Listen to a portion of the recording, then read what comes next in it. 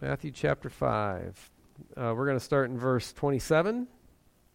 So while you're finding your place there, I just want to ask you to think about something in your life about which you are just really passionate. So, like, what is it that just really, like, either gets you worked up or just gets you really excited? And I was thinking about like being passionate about something, and I would say there are a lot of things that I would say that I love. Like I love baseball. I loved playing it. I like watching it. In fact, frequently I'm so focused. Like if I'm at a game, I'm so focused on the crowd or on the game and what's going on. Miley will be talking to me, and then eventually she'll say, "Am I annoying you?" Because I'm like focused. So I love baseball. Especially like to watch the Cardinals. I love music, specifically guitar, but I just love listening to music. I love listening to music with lyrics. I love listening to instrumental music. I love listening to unique kinds of music. I love food, probably too much. But I don't know that I would say that I'm passionate about those things, because I could live without baseball and I could make music to God with only my voice, and I could survive on food that perhaps I don't necessarily enjoy. But I am passionate about pursuing God's holiness in purity. And so our text today deals with that. And I hope that if you are not passionate about this as well, I hope that when we get done today, you are. Let's look at Matthew 27 is where we're starting. Would you please stand if you're able to honor God as we read His Word?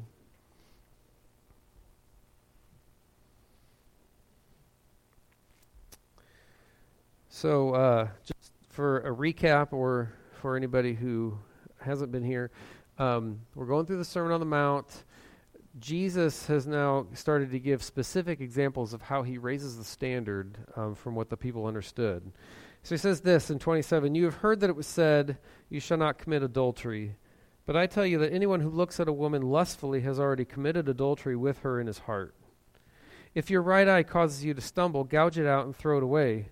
It is better for you to lose one part of your body than for your whole body to be thrown into hell.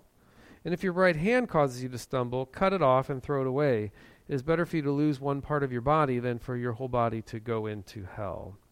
Let's pray. God, as we look at your word here, I pray that you speak to us clearly and teach us, and that you would help us, Lord, to live in a manner that does not settle for low standards, but live in a manner that is pursuing after holiness before you. In Jesus' name. Amen. Go ahead and have a seat.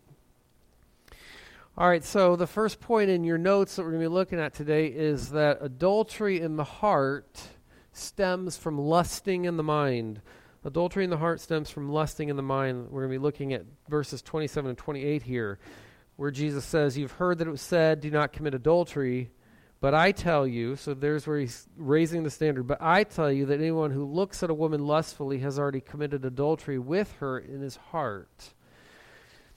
All right, so it starts in the heart. Exodus chapter 20, verse 14, and Deuteronomy 5:18 are the places where this is recorded in the two places that Moses records the Ten Commandments. Exodus 20, Deuteronomy 5. So those accounts of the Ten Commandments, God tells his people, you shall not commit adultery.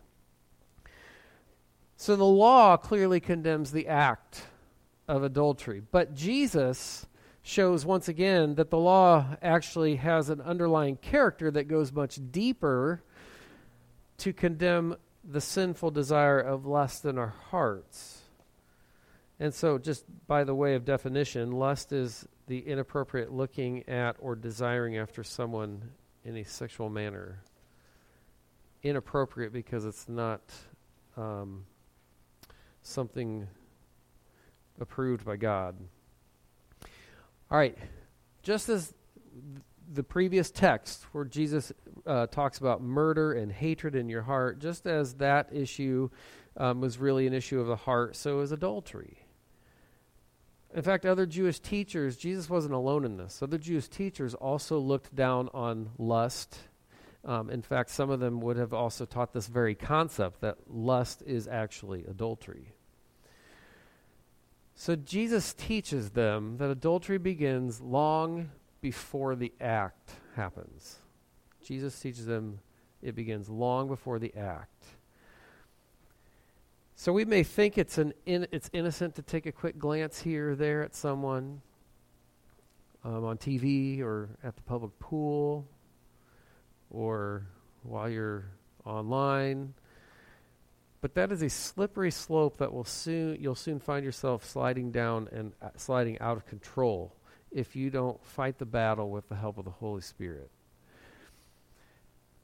So if you allow yourself quick glances, then eventually you'll allow yourself longer glances. And then you'll find yourself allowing prolonged watching. Then you'll find yourself seeking it out, gravitating toward things that will fulfill that lustful desire, gravitating toward TV shows or movies that will fulfill that lust in your heart. And you'll find yourself thinking about it frequently. And that will cause strain in your relationships. If you're married, it will cause strain in your marriage. But it's not just limited to the strain that can happen within a marriage. It affects any sin that we are a part of, that we allow in our hearts, affects our relationships with everybody else. And so this one in particular is dangerous for relationships. You may find yourself, if you're married, you may find yourself, after you have allowed that to take root in your heart, find yourself expecting things from your spouse that are unreasonable or not caring or loving toward them. You may let your guard down when you're around someone else of the opposite sex, when you're at work or you're at something where you see somebody all the time. It might be somebody you know well. You might let your guard down. So adultery, here's the thing, what I'm getting at is adultery doesn't just happen. You don't just live a pure life and then have a lapse of judgment and commit adultery.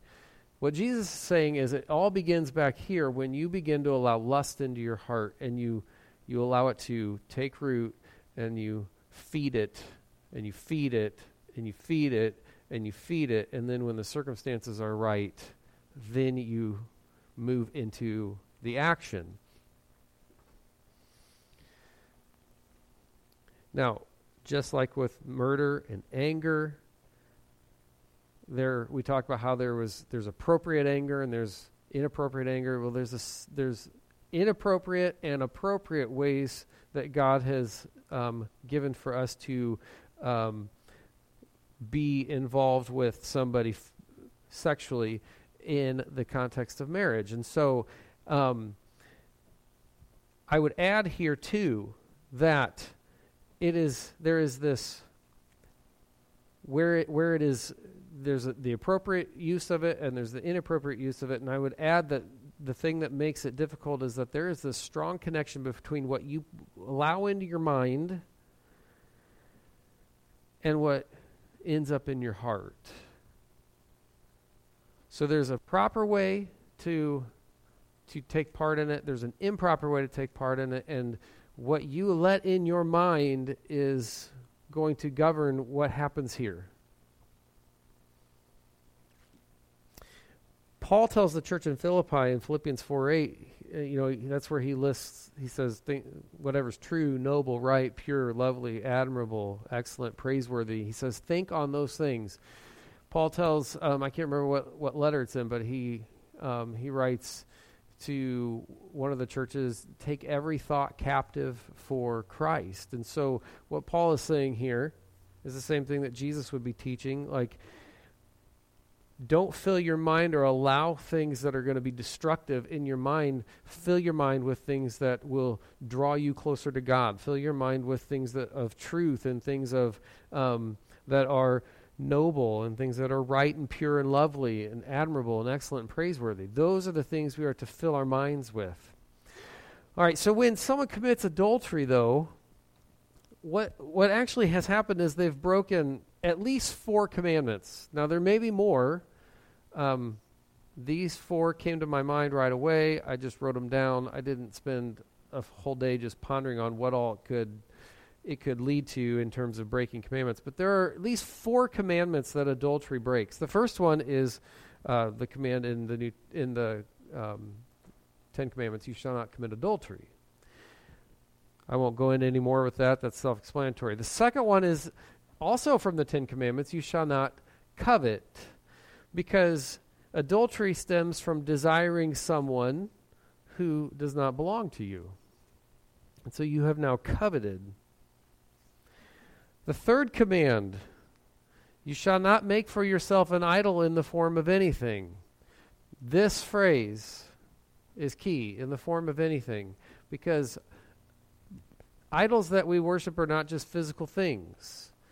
And so God understood that when he gave this command to his people, that we can make an idol out of anything. It can be an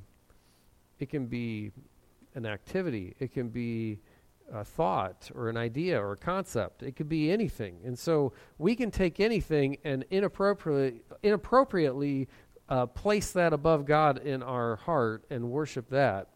And so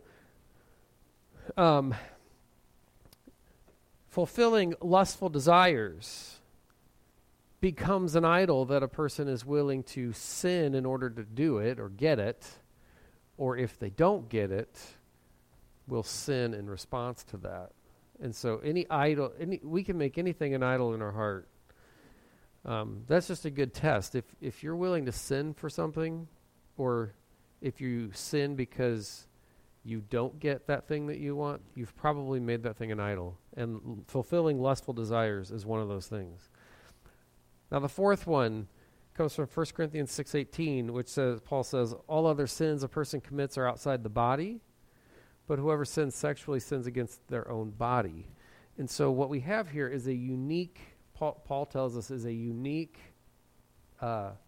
sin that's different than other sins, because not only do you sin against God, and not only do you sin against another person, but you also sin against your own body. And so sexual sin is in a unique category of its own. And so when you commit adultery, you break at least 4 commandments.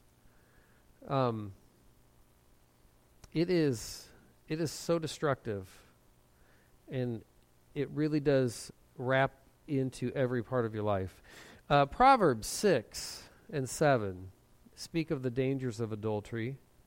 And so the reason why God commands us not to do this, here's something that I think is a good summary of how dangerous this is. I'm just going to read. I'm not going to read the whole thing. That's kind of a long text, but I'm going to read Proverbs 7:11. It says, she, meaning an adulterer or a prostitute, she is loud and defiant. Her feet never stay at home. Now in the street, now in the squares, at every corner she lurks. And I think that's a good summary of it, because it helps me to understand that, like, we need to be on the defensive with this particular temptation. We need to be on the defensive, because what Proverbs 7:11 tells us is you don't have to go looking for it. You don't have to, if you think that you can just avoid it, well, think again, because it's everywhere. It's on the street, it's in the squares, on every corner, everywhere you turn. And you don't need to look very far in our culture today to be bombarded with things that are trying to fill your heart and your mind with lust.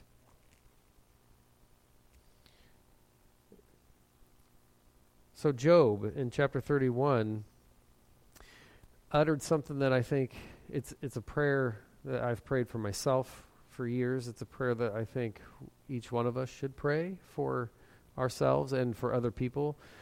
Job, chapter 31, Job says, I have made a covenant with my eyes not to look lustfully at a girl. And so the idea here, what Jesus is getting at, what much of Scripture speaks of, the idea here is if you don't even look, then the temptation to desire that is significantly reduced. If you don't look, you have a better shot at being victorious in this battle. Now, these impure thoughts or these little glances here, there are the things that we've been talking about. They may seem like not much. In fact, I would say that's how we justify it most of the time. We'd think that wasn't a big deal that I did that. So the thing is, though, that like to us, first of all, we are really, really good at justifying our sin, or at least I am really good at justifying things that I know I shouldn't be doing. But that's human nature. I think in our fallen nature, all of us do that. And we may even be able to justify it in our own minds, thinking, well, nobody else knows about it. We might be able to hide that kind of stuff from people, but you can't hide it from God. The smallest offense in this area is like magnified in the eyes of God. And the problem is that when you lust, you've already decided how you're going to act. Your actions might not just come right away. They might come down the road when the circumstances present themselves. But if you have decided to allow lust in your mind, then you've already decided that you would let down your guard later on. And so it's really, really serious because it's so destructive and it's so easy to give into. But remember, when we went through the Beatitudes, blessed are the pure in heart. I don't know if you remember what I said that meant, that word pure, what I said it meant, but it means no mixed motives, you're not serving God and serving something else at the same time. There's no mixture going on in your heart. Your heart is fully and wholly devoted to God. And so in terms of purity, your heart cannot be mixed, cannot have a mixed motive. You can't have two things you're serving. It's got to be fully devoted to God. All right, so that's the first point, that adultery in the heart stems from lusting in the mind. The next couple verses to finish out our text, 29 and 30, tell us that avoiding lust is worth taking drastic measures. Avoiding lust is worth taking drastic measures. Let's look at 29 and 30. If your right eye causes you to sin, gouge it out and throw it away. It is better for you to lose one part of your body than for your whole body to be thrown into hell. And if your right hand causes you to sin, cut it off and throw it away. It's better for you to lose one part of your body than for your whole body to go into hell. All right, so Jesus is not speaking literally here. He's using a literary tool called hyperbole.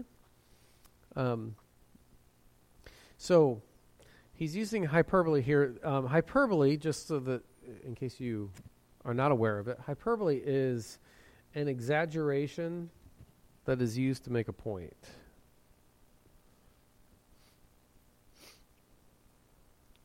An exaggeration that's used to make a point. So he's using hyperbole. He's exaggerating to make a point. So what is the point then that he's trying to make here, since he's going to this extreme in terms of language? The point is, do whatever you have to do to stay away from sexual sin. Do whatever you have to do to stay away from sexual sin. And I say sexual sin because lust doesn't only lead to adultery. Lust can lead to all kinds of sexual sin. So the point is to do whatever you have to do to stay away from sexual sin, even if you have to take a drastic measure to stay away from it or to get away from it. So when he says to them, I told you he wasn't speaking literally, he's using hyperbole here. When he says to them is this, he's saying, if you can't keep from looking at a woman or a man without lusting after them, then you would be better off if you were to gouge out your eye or cut off your hand, whatever's causing you to sin. You would be better off to do that than to destroy your life by allowing that to take root, by destroying your life by allowing that sin to master you. So the question I think that we need to ask ourselves is, why would Jesus use hyperbole here and not in the other teachings in the Sermon on the Mount? I mean, he doesn't always use hyperbole, which I think is one reason why this text sticks out, because he's doing something that he doesn't do often. But the question is, why would he use it here and not in other places? Now, I'm going to give you one theory.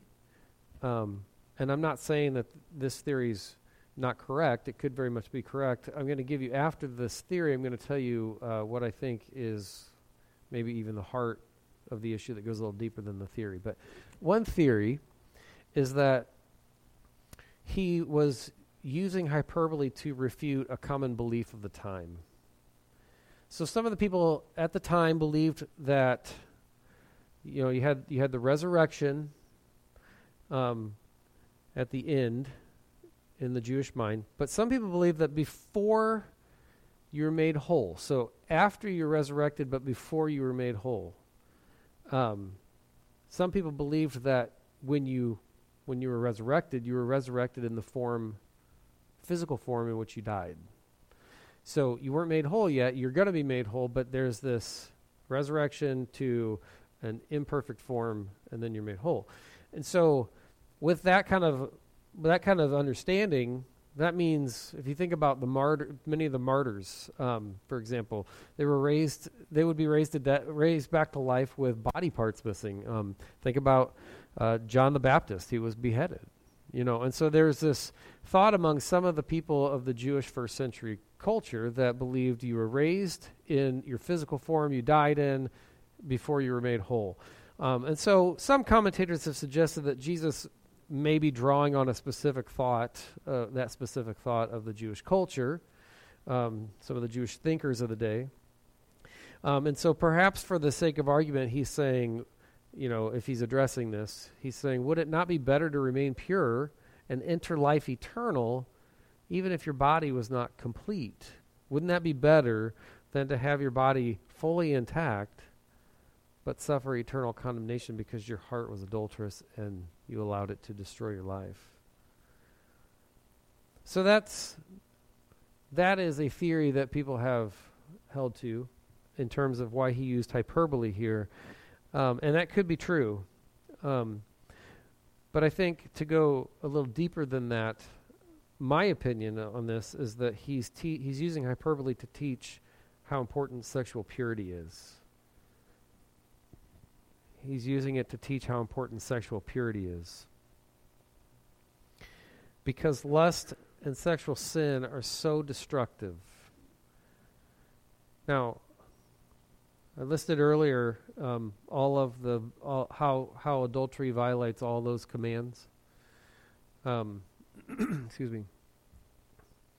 It is such a powerful force that sucks you in and destroys your life. And if you think about it, like this idea that we need to remain pure, that we need to avoid lust and sexual sin, that teaching is interwoven from beginning to end of Scripture. It's all over the place. It's a really, really important issue in the eyes of God. And sexual sin is such a powerful force that I think Jesus is using hyperbole to say, you need to understand how important this is. This is not just I accidentally, couldn't hold my tongue. This is something that will absolutely destroy your life and relationships. And so the first reason why I think that is because lust and sexual sin are so destructive. Another reason I think he's using hyperbole to stress the importance of sexual purity is that sexual sin violates another person on the most intimate of levels. It violates another person on the most intimate of levels. And the destruction or the destructive effects of that sin, they don't just affect you and the person that's involved in it. And if you have committed adultery, it doesn't just affect you and the other person, it affects anyone who's connected in any way to those relationships. And so I think the second reason he uses hyperbole is to stress how important it is because of this. Sexual sin violates on the deepest, the most intimate of levels. Did my mic go out? It's back. Okay. All right. The third reason why I think he's using it to teach the importance of sexual purity is that God designed sexual intimacy the way that he did, and he gave it to us as a gift so that we can experience and understand the most intimate of relationships. That's a long sentence. You can sum that up if you want. But the point is that there are a few reasons why God gave us, why he designed us to be sexual beings, and he gave us the gift of sexual intimacy. And one of those reasons is so that we understand what it's like to have the most intimate of relationships among people. And I would go on and I would say that the one flesh union that God has given us, that union is what takes us to that most intimate of levels. And I don't know if you've ever heard this, but I think Scripture is clear that he gave us this, not just as a gift, not just for procreation, but he gave us this to understand that level of intimacy so that we can understand the level of intimacy that he wants with us. He doesn't want just a surface level relationship with us. He created us to be in fellowship with him, and he wants us to know him. He wants us to know him on the deepest of levels, on the most intimate of levels. And so with that understanding then, understanding that he gave this to human beings so that we could understand what he desires in terms of the depth of our knowledge of him and our relationship with him. With that understanding, sexual sin then causes our understanding of him and his glory to be distorted. He gave us this so that we would be able to understand him. And then when we use it in a sinful manner, it distorts our understanding of his character, of his being, and of his glory. Now, some of you are thinking, I'm so old, I don't even think about that stuff anymore. And some of you might be thinking, you know what, that's just not a temptation that I struggle with. And I think that's fair to say. Like, some people struggle with these temptations, but they don't struggle with other temptations. And people over here might be flip-flop. They might struggle with the ones that this group doesn't, but the ones that this group does struggle with, it's not a problem for these people. So that's fair to say, you know what, this just isn't something I struggle with. But that doesn't mean that it will never be a struggle for you. It doesn't mean that Satan won't shift gears and try a new strategy for bringing you down. And so I think the fact that it is spoken of so strongly here by the lips of Jesus that it's something that every one of us needs to be on guard. All right. Some application. Let's look at some application. If you're somebody who is going to be passionate about purity, if you want to be, or if you are, here are some things that I think are good things for us to put into practice. One, guard your heart and your mind. Now that's kind of a general sweeping statement, so there's lots of ways that you might need to guard your heart and mind, but just some practical things that I think would be across the board for everybody. Be careful what you watch on TV. Be careful what you read. I can't tell you how many articles deal with this. Like, I'm reading an article that might have to do with economics, and the next article up is about this, which I don't understand how the two go together, but you would think that they'd put articles that seem like what you're searching for. But so be careful about what you read. Don't be sucked into reading articles or reading stories or watching shows or movies that deal with this stuff. God says stay away from it. One more thing about guarding your heart and your mind. Be careful of the situations and the conversations that you allow yourself to be a part of.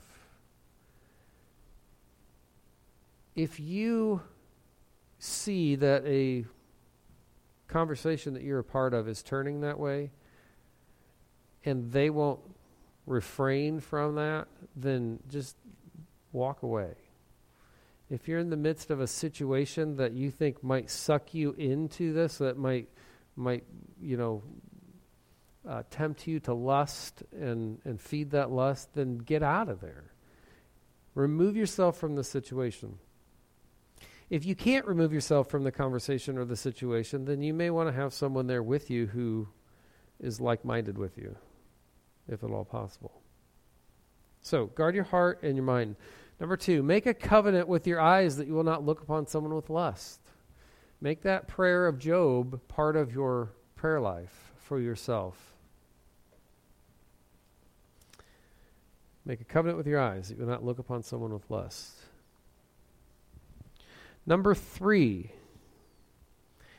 if you want to be passionate about purity, ask God for it. I guarantee that he will grant that because that is his will for you. And Scripture's promises that if you pray in my will, I will answer. So, if you want to be passionate about purity, ask God for it. Number 4, if you are passionate for purity, if you're passionate about this particular thing, or if you desire to be passionate, maybe it's not something that has been, a life-changing thing that you've put in place for your life, but you want it to be, then you need to know this. You will do serious battle over your mind. You will do serious battle for your purity. Satan is not going to attack you in an area that's not a threat to him. So if you are somebody who has dedicated yourself to keeping yourself sexually pure in every way, including your mind and your heart, then he's going to come after you, and he's going to attack you in that area. He's going to put things in front of your eyes that, you may be reading an article and an ad may come up, or playing a game on your phone, and some of the ads that come up when you're playing games on your phone are ridiculous. He's not going to just let that go.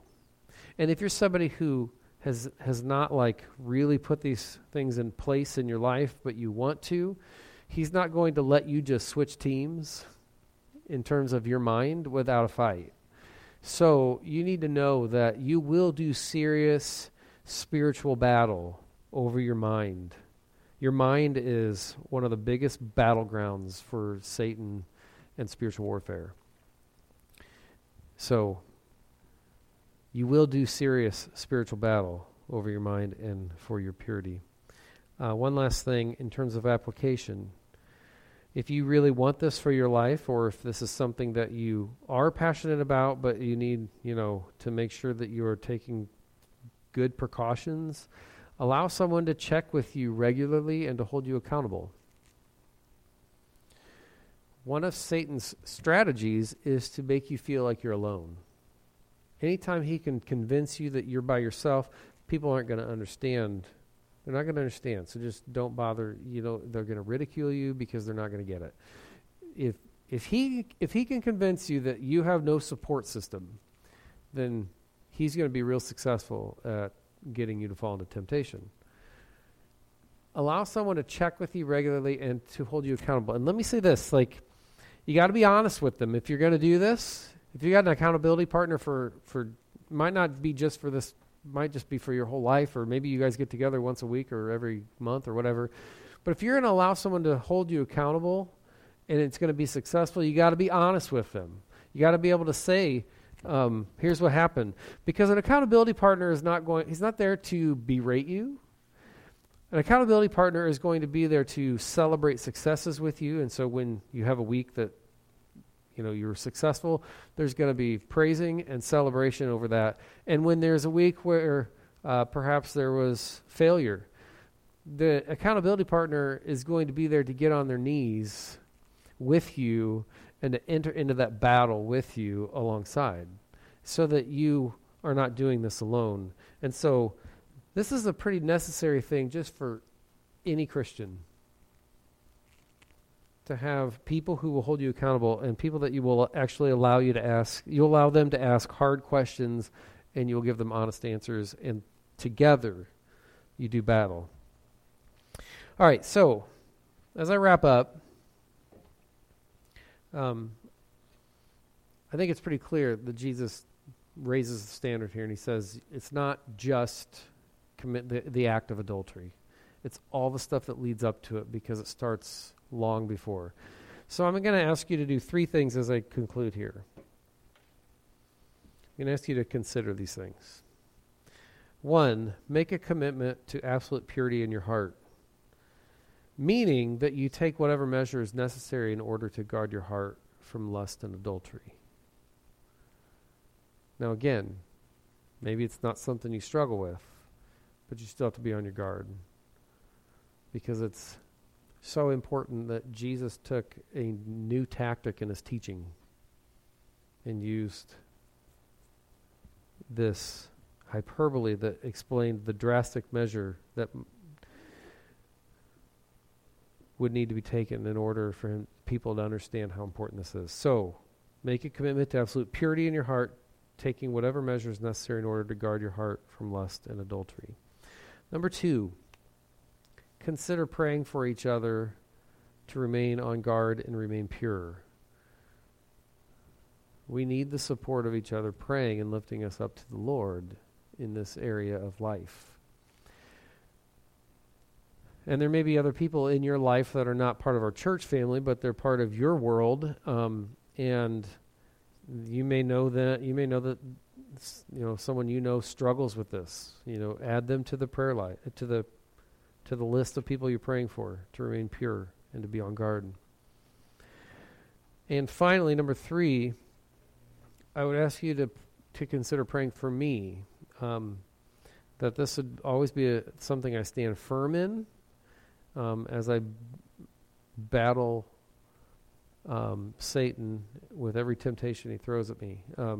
So as somebody who long ago committed myself to this, as somebody who has committed it not just for my own life, but I've committed to this, having a pure mind and heart in this area for the benefit and blessing of my wife and my kids, and any other family that might come later on. So as a person who's made that commitment, and now as a person who is trying to encourage other people to make that same commitment, you can be sure that there's going to be a target on my back. And so I ask that you would pray for me, that I would never give in, but that I would always remain pure before the Lord in this area. So consider making a commitment to absolute purity in your heart.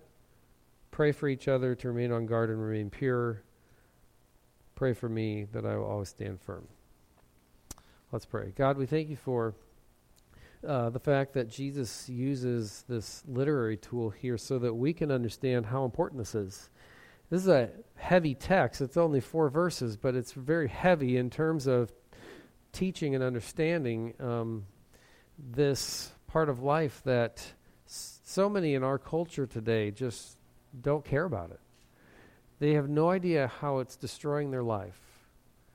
And they won't listen, when people try to tell them they only live for the moment.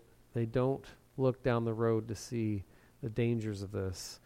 And so because that is so much of our culture, that's infiltrated so much of our culture, it's also something that we are bombarded with. And so I just pray that you would burden our hearts with a passion that will actually change our approach to living in a way that is pleasing to you, a passion that will never die out, but will always be there to push us on to remain pure in our heart and our mind. Guard us from the temptations. Let us hate that sin, even in the level of our mind and our heart. Let us hate that sin. And may our love for you and our desire to please you be 1,000 times stronger than any desire that Satan might try to stir in our flesh. In Jesus' name, amen.